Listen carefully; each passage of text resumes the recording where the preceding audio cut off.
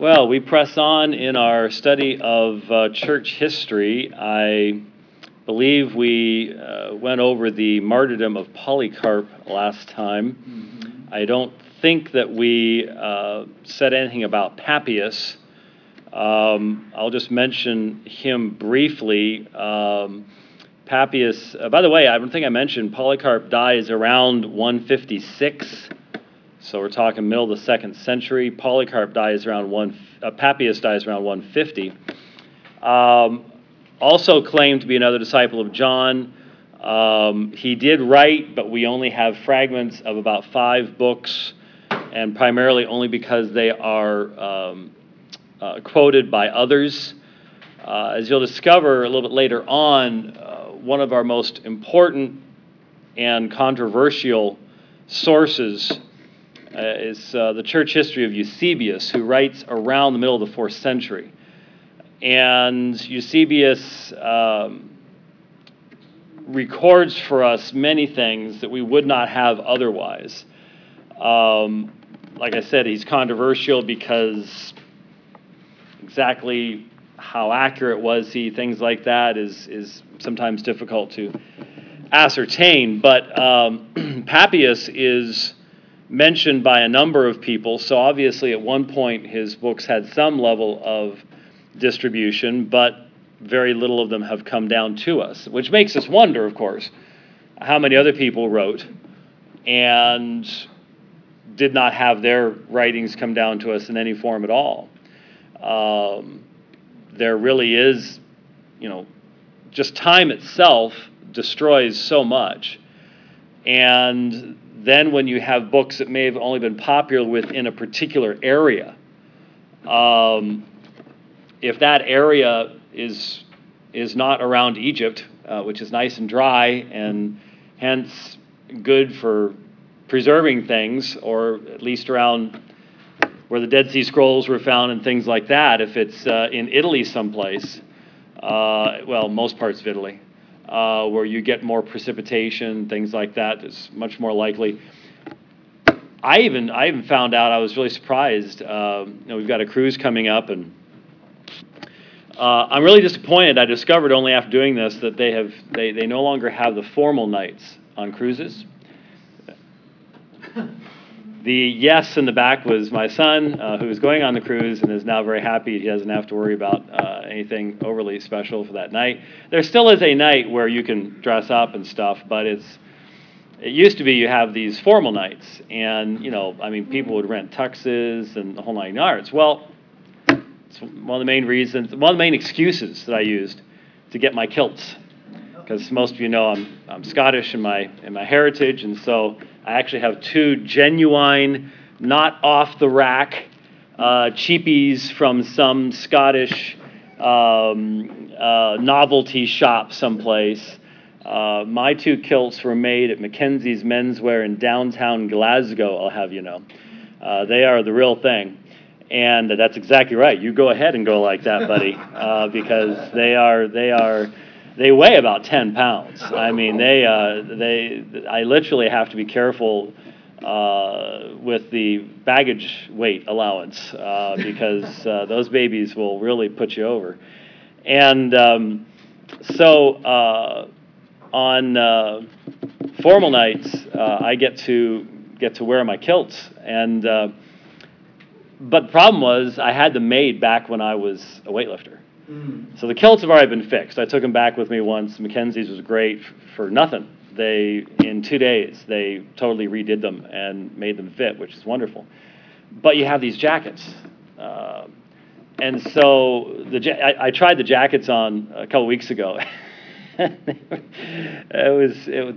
was comedy. They were huge. I could put another person in there with me. And so there's actually a kilt place out in Scottsdale. And so I went out there and I took the 2 jackets I had with me, and I noticed the guy was looking at them real carefully. And so when we got around to sort of bargaining, lo and behold, one of my 2 jackets had no earthly idea, had 2 moth holes in it. Now, they were very small. I would never have noticed them.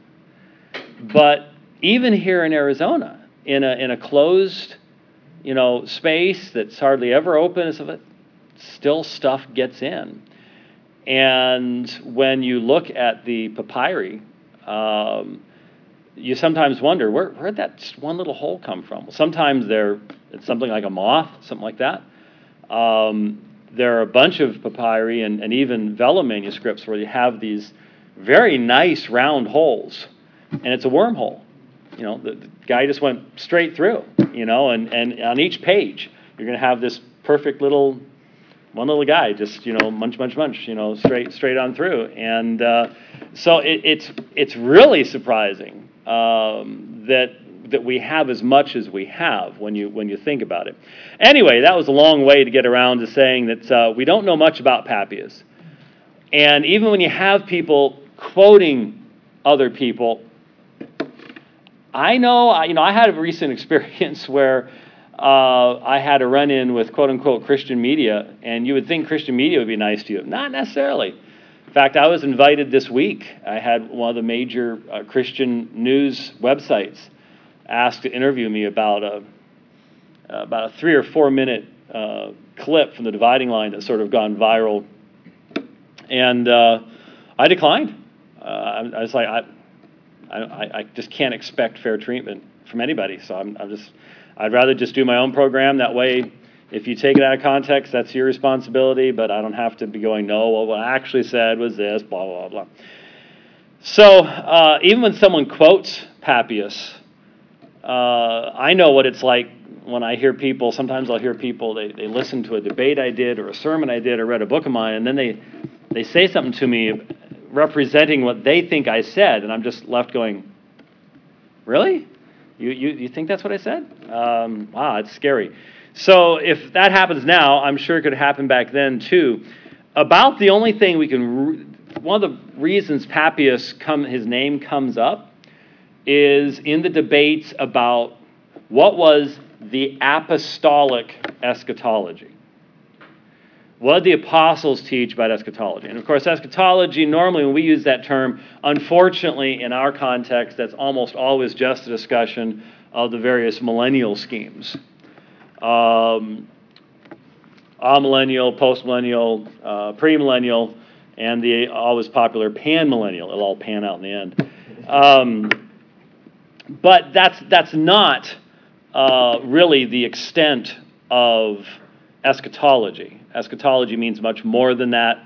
Judgment, the nature of hell.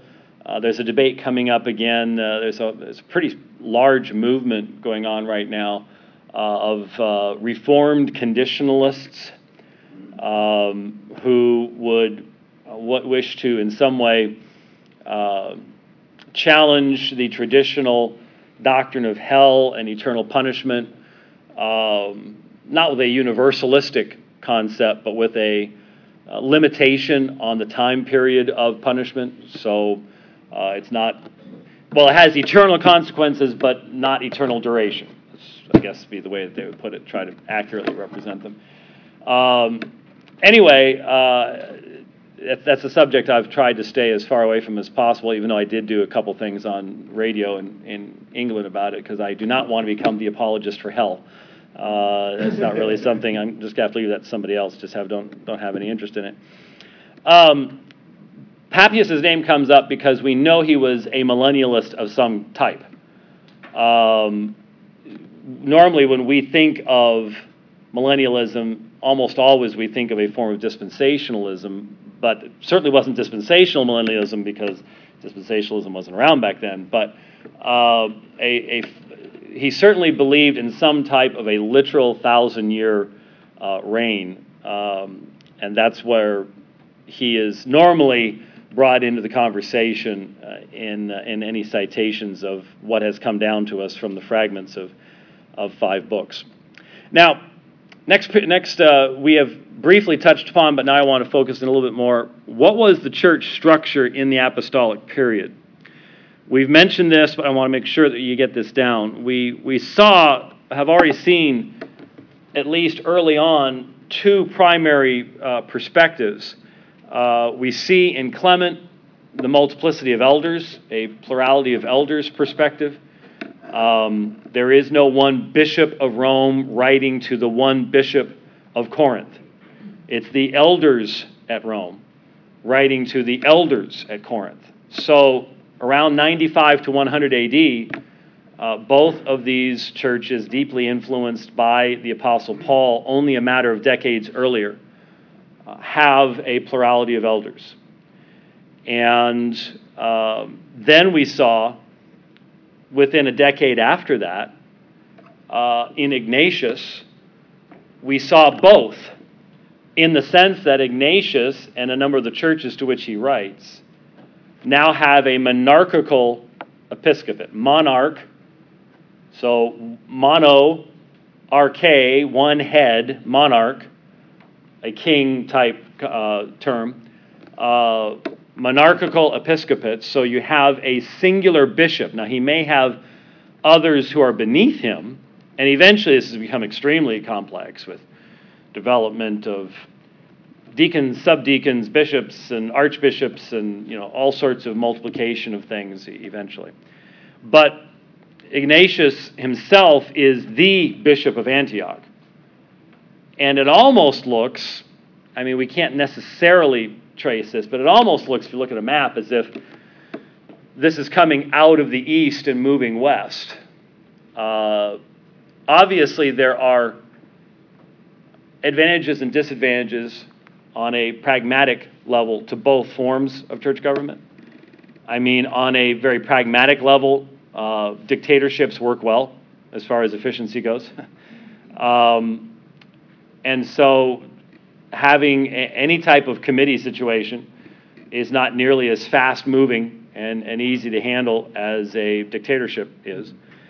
So at the same time, there is sadly a very strong tendency amongst people for a movement toward clericalism, to a movement toward a clergy system. The past couple weeks in the Dividing Line, I've talked a little bit about the Roman priesthood and issues relating to that in light of so much ecumenical fuzziness amongst so-called evangelicals today.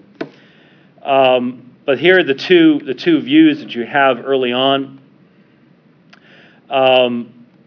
Some have theorized that Ignatius's view came about as a result of persecution, that the church under persecution needed to have a sort of a centralization of authority, that trying to get people together when persecution is taking place might have been more difficult to do, just communication-wise, things like that. We certainly know that martyr bishops had a huge influence. Cyprian and others who give their lives end up having a tremendous positive impact in the sense of encouragement of others that might not be quite as big if you just have a whole group of elders that are not nearly as well known. But for quite some time, both views existed side by side. However, eventually what happens is that in the New Testament we have terms such as bishop and elder, episkopos, presbyteros. And what happens is eventually, really both in East and West, presbyteros declines and morphs into priest, becomes a lesser office. So you become a priest, and then from that you can become a bishop. There were exceptions. There were people who went straight from layperson to bishop. That did take place. But in general, there is a morphing of the offices. And first, they have to be separated from one another. Biblically, they're the same. They're interchangeable. But eventually what happens with tradition is they become separated, and then one becomes superior to the other. And of course, the first thought across most of our minds is, well, but how can that be when these things are, in the New Testament, they're interchangeable, et cetera, et cetera? Well, I know I was in seminary.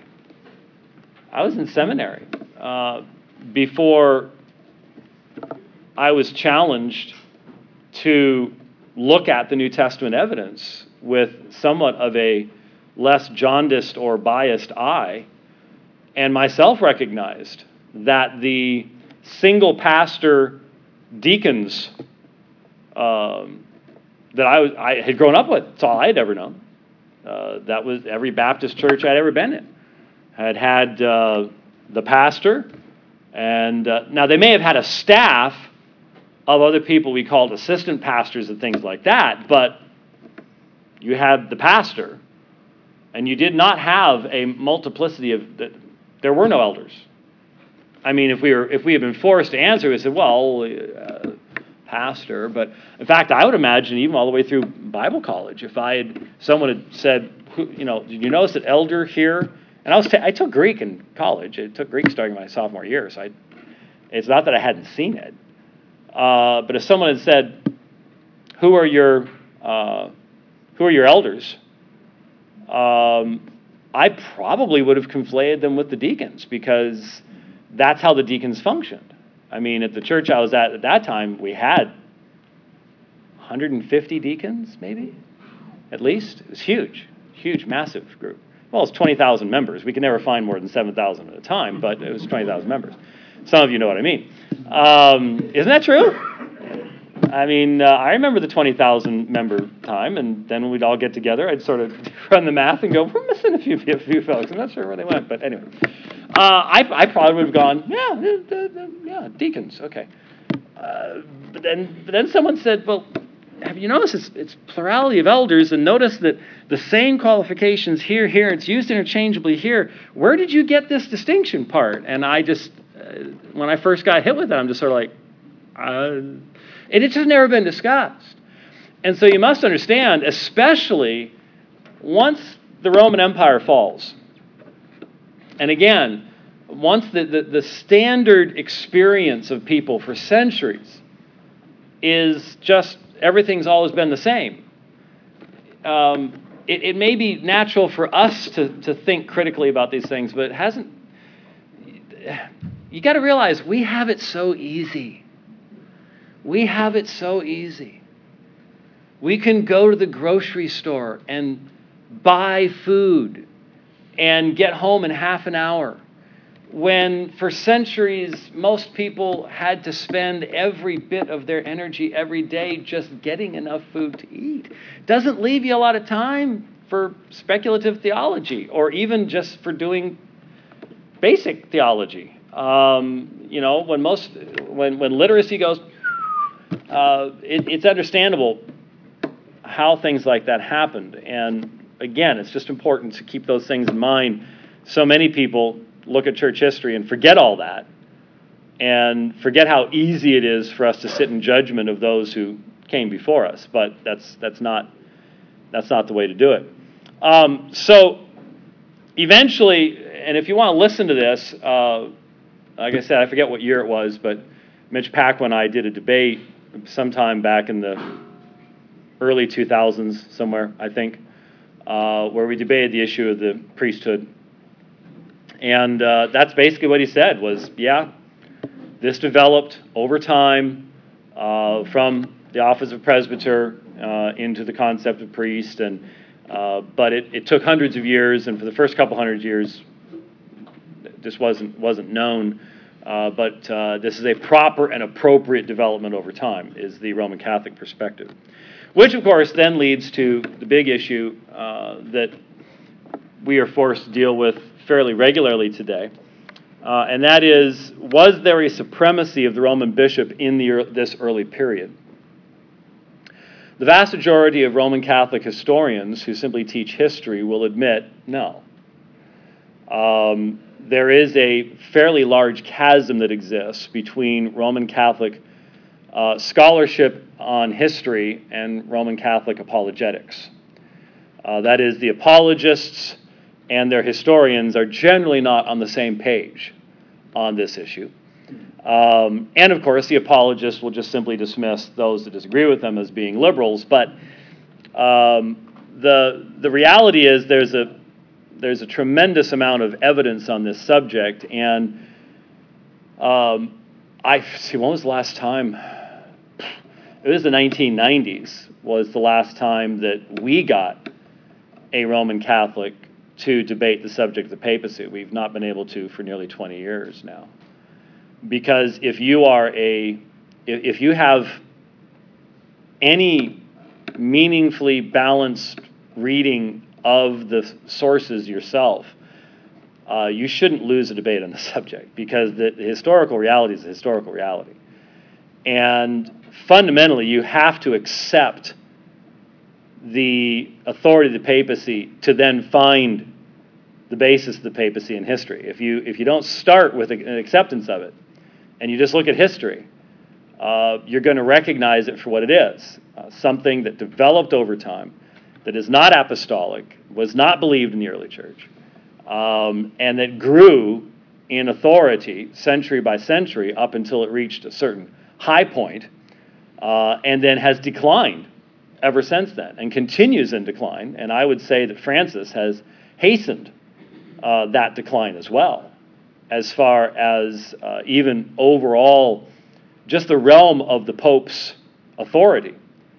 Some of the statements he has made, though he has made very few official statements, the reality of what he says, the fact that he keeps escaping his handlers and talking to reporters.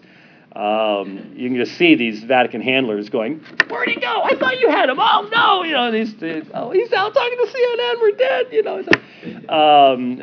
This type of thing is going on. Some of the comments he has made have functionally limited the realm of his authoritative claims, even if not officially, functionally. This has taken place.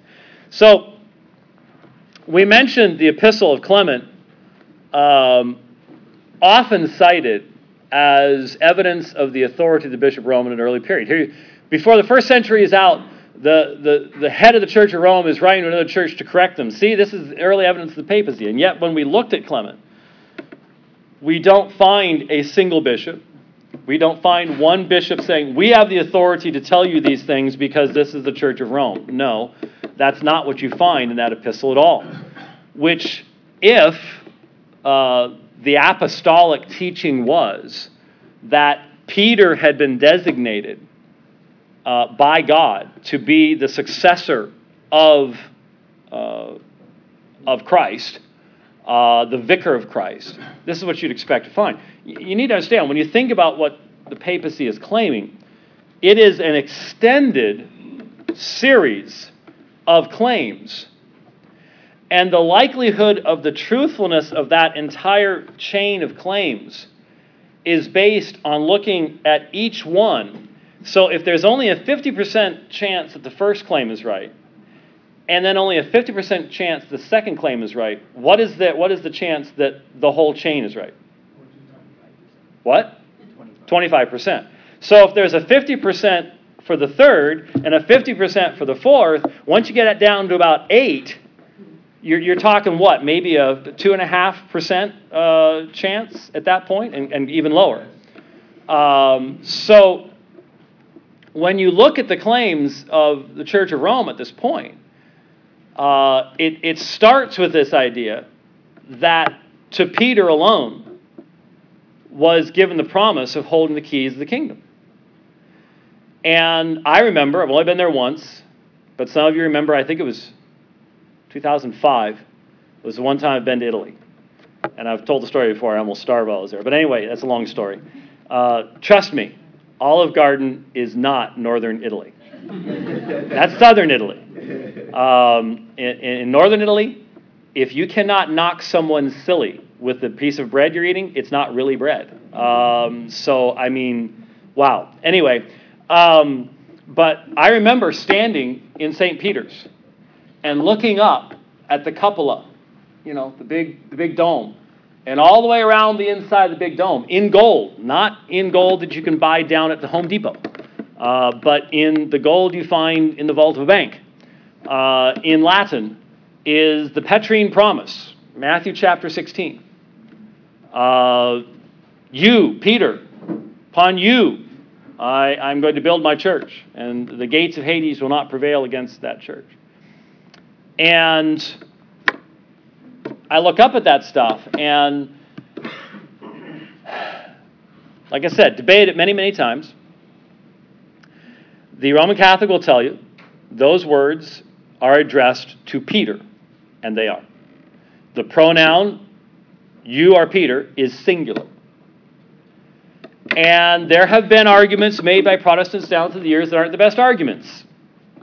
Petros and Petra. Well, so there's a difference between the two, and one means little stone, one means big rock. Maybe, but doubtful. Probably pushing that one way too far. The reality of Matthew 16 is that Jesus says to Peter, "You're Peter, and upon this rock." Now, if I'm talking to you, I'm not going to switch from using a pronoun of you to then using a different pronoun, this.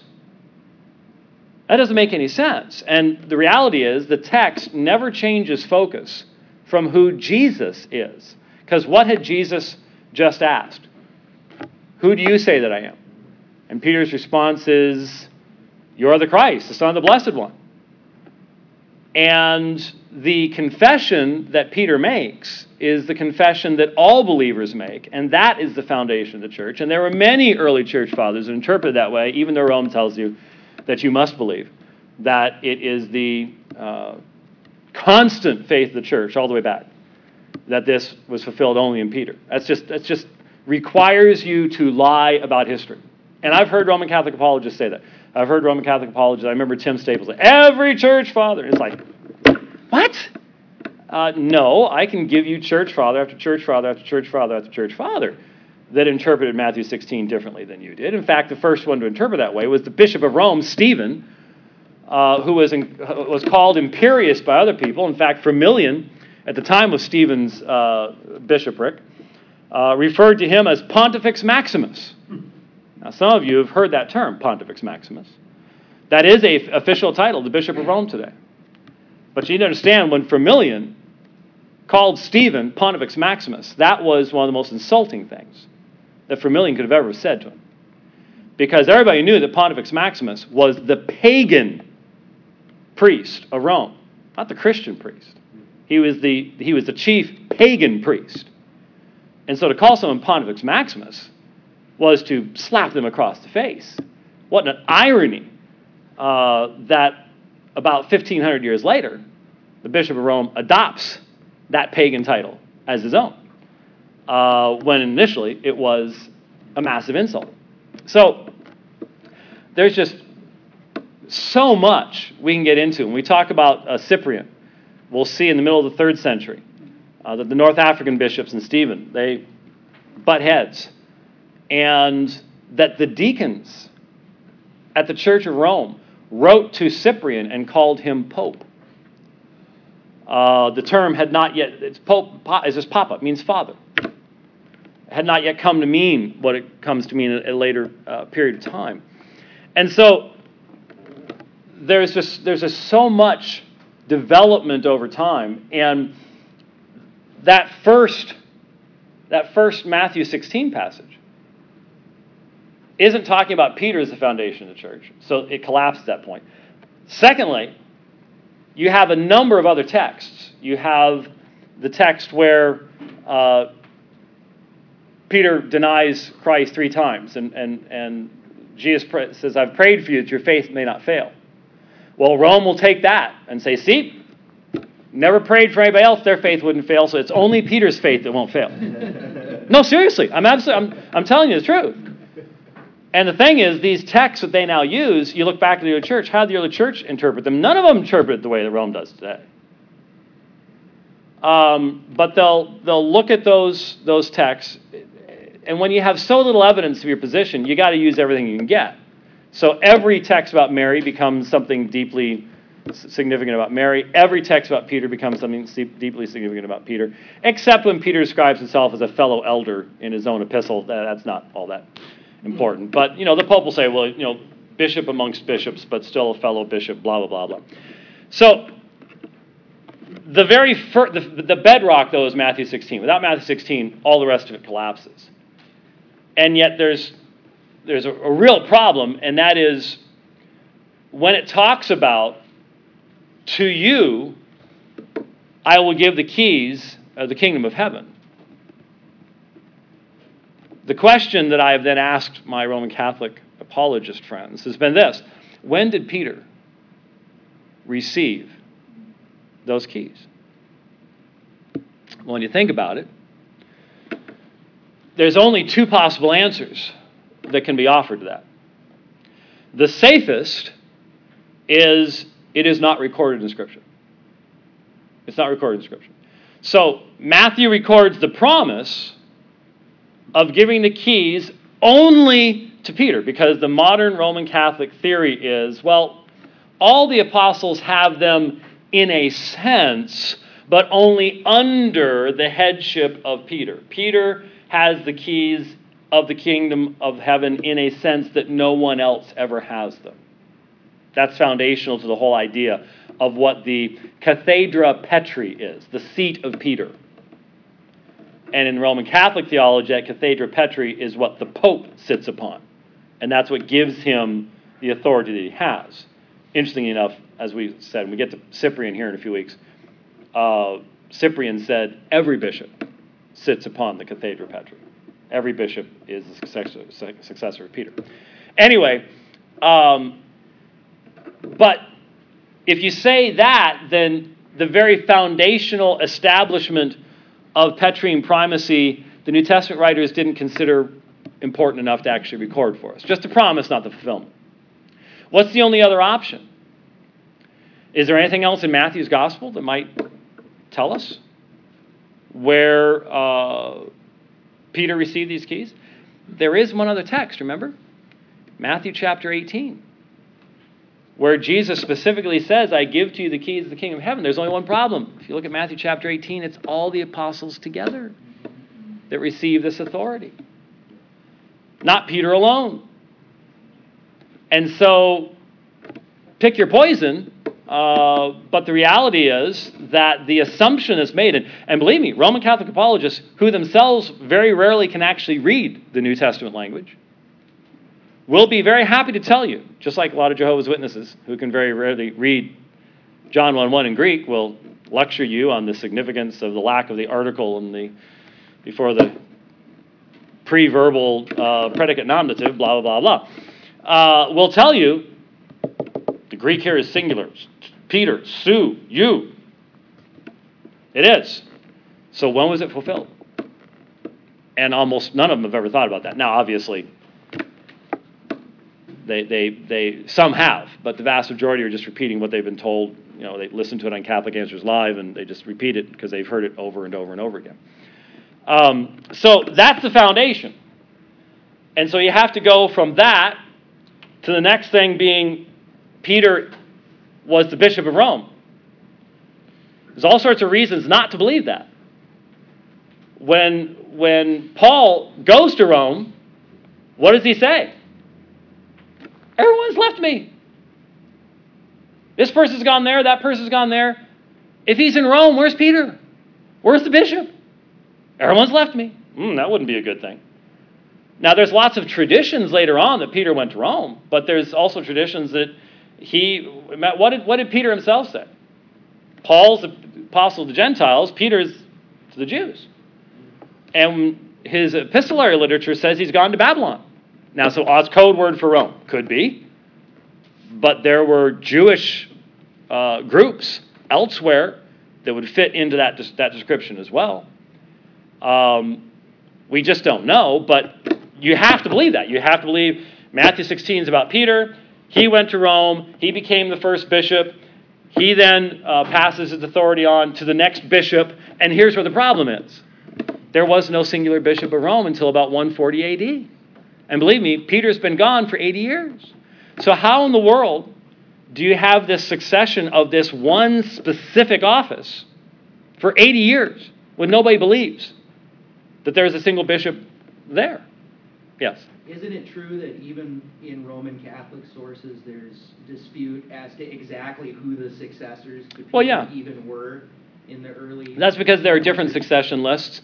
Once succession lists begin to develop, there are differences between them. No question about that. So they don't even really actually know who the Pope, so to speak, would have been at any given time back then. No, that's true. That's true. Here's what J.B. Lightfoot said in regards to that epistle of Clement. There is all the difference in the world between the attitude of Rome towards other churches at the close of the first century, when the Romans as a community remonstrate on terms of equality with the Corinthians on their irregularities, strong only in the righteousness of their cause, and feeling as they had a right to feel that these councils of peace were the dictation of the Holy Spirit, and its attitude at the close of the second century, so only 100 years later, when Victor, the bishop, excommunicates the churches of Asia Minor for clinging to a usage in regard to the celebration of Easter, which had been handed down to them from the apostles, and thus foments instead of healing dissensions. Now, let me just stop right there. As we will see, this is called the Quartodeciman controversy. There was a controversy between East and West as to how you calculated the date of the resurrection of Christ. And about 180 A.D., Victor, the Bishop of Rome, thinks this is so important that he excommunicates the Eastern churches. Now, no one takes him seriously, and Irenaeus remonstrates with him and says, you're a hothead, cool your jets. But his point is there's this huge difference, even in 100 years, between the epistle to the Corinthians, around 95, and Victor in 180. Even this second stage, he continues on, has carried the power of Rome only a very small step in advance towards the assumptions of a Hildebrand, or an Innocent, or a Boniface, or even of a Leo. These are obviously famous bishops of Rome. Hildebrand, Innocent, Boniface, more modern. This millennium. Leo is 5th century. But it is nevertheless a decided step. The substitution of the Bishop of Rome, this is very important, the substitution of the Bishop of Rome for the Church of Rome is an all-important point. The later Roman theory supposes that the Church of Rome derives all its authority from the Bishop of Rome as the successor of Peter. History inverts this relation and shows that, as a matter of fact, the power of the Bishop of Rome was built upon the power of the Church of Rome. Now, why would the Church of Rome have power in the ancient world? Because it was Rome. Because the old saying was, all roads lead to Rome. And Rome remained the center of commerce and government and literary output and everything else for quite some period of time. And hence, as Christians would go in and out of Rome, they'd be constantly influenced by the church at Rome. Which is why Paul, for example, planted a church at Ephesus. Ephesus was the key city in that area. And we naturally see evangelism going on up the Lycus River Valley because of the brilliance of planting a church right there where there's going to be this constant type of communication. Well, because Rome was Rome, you have the church there having a outsized influence upon others because of communication, because the fact that they would have more funding than other churches would have, probably have more people. We read little hints of some of the major families, important, powerful people in Rome who had servants who were Christians, who themselves may have been secret Christians, and hence Rome could help in times of need in ways that many other churches could not. And when you've got the purse strings, when you've got a little more to be able to help other people out, you've got a lot of influence. But it was the church, not the bishop, especially when it takes you up to 140 AD even to adopt the single bishop concept. It certainly isn't the bishop that is the like that. So as I mentioned, the truth of this statement could be seen in Ignatius' letter to the church at Rome. While recognizing the church at Rome as having the presidency in the region of the Romans, not, I note, over the entire world, Ignatius nowhere addresses the bishop of Rome at all, nor even acknowledges his existence. The position of honor that is Rome's is hers, not because of her bishop, but because of her location or nature as a church. The words of Ignatius normally cited are, to her that hath the presidency in the country, the region of the Romans, being worthy of God, etc., etc., etc. As Lightfoot commented on Ignatius's words, oh, and it sounded like a remote control car running around amongst our cars, like weird. As Lightfoot commented on Ignatius's words, this then was the original primacy of Rome, a primacy not of the bishop, but of the whole church, a primacy not of official authority, but of practical goodness, backed, however, by the prestige and the advantage which were necessarily enjoyed by the church of the metropolis. And so here in this early period, where you would expect to have the foundational elements of the papacy clearly in line, what you have is just the opposite. And that's why I say Roman Catholic apologists have to look through history backwards. They have to look anachronistically. Because the reality is the papacy did develop, and it did not develop based upon apostolic teachings that then became better understood over time, blah, blah, blah. There's a lot of history involved. Just looking at a map. Real quickly, when you think of, if you look at a map and you divide the Mediterranean world down the middle, on one side you have Rome. On the other side you have Constantinople, Jerusalem, Antioch, Alexandria. What do you have over here? You have multiple cities that claimed as the founders of their city, their churches, apostles. To the west you had one. Look at the modern Roman Catholic system and the modern Eastern Orthodox system. What's the fundamental designation of each? Monarchy, Pope, multiple patriarchs, equality between the patriarchs. Where did it come from? Geography. It's a historical development over time. It's not a New Testament thing. It's development over time. So with that, starting not next week, but and then not the week after that, but then the week after that, I guess. Sometime in September, before I head to New Zealand and Australia. Next section, persecution. And there actually are some videos on this. Maybe I can track down. We haven't done a video in forever. But that doesn't really record well for the series either. So, yeah. Anyways, persecution, extremely important issue. And you know what? More so for us than it's been in a long time. To be honest with you, I'll have to admit. If you heard in California, Ninth Circuit just said that religious counselors cannot tell young people that homosexuality is wrong. Cannot say you need to change your behaviors and your attitudes. That's Ninth Circuit saying, we are the high priests of Moloch. This is a secular nation. You are bad people. And by the way, we're under the Ninth Circuit. Just so you, Ninth Circus more often, but yeah. About private religious Yep. Totalitarianism, knocking at the door and prying the lock right now. It's happening. All right, let's close the time with a word of prayer. Our gracious Heavenly Father, we do thank you once again for this time, and we do ask that even as we look at history, that you would cause us to drive deeper into your truth, into your word, that we might be ready with a word to those to whom we speak as we proclaim the gospel in this very dark world. We ask that you would be with us now as we go into worship.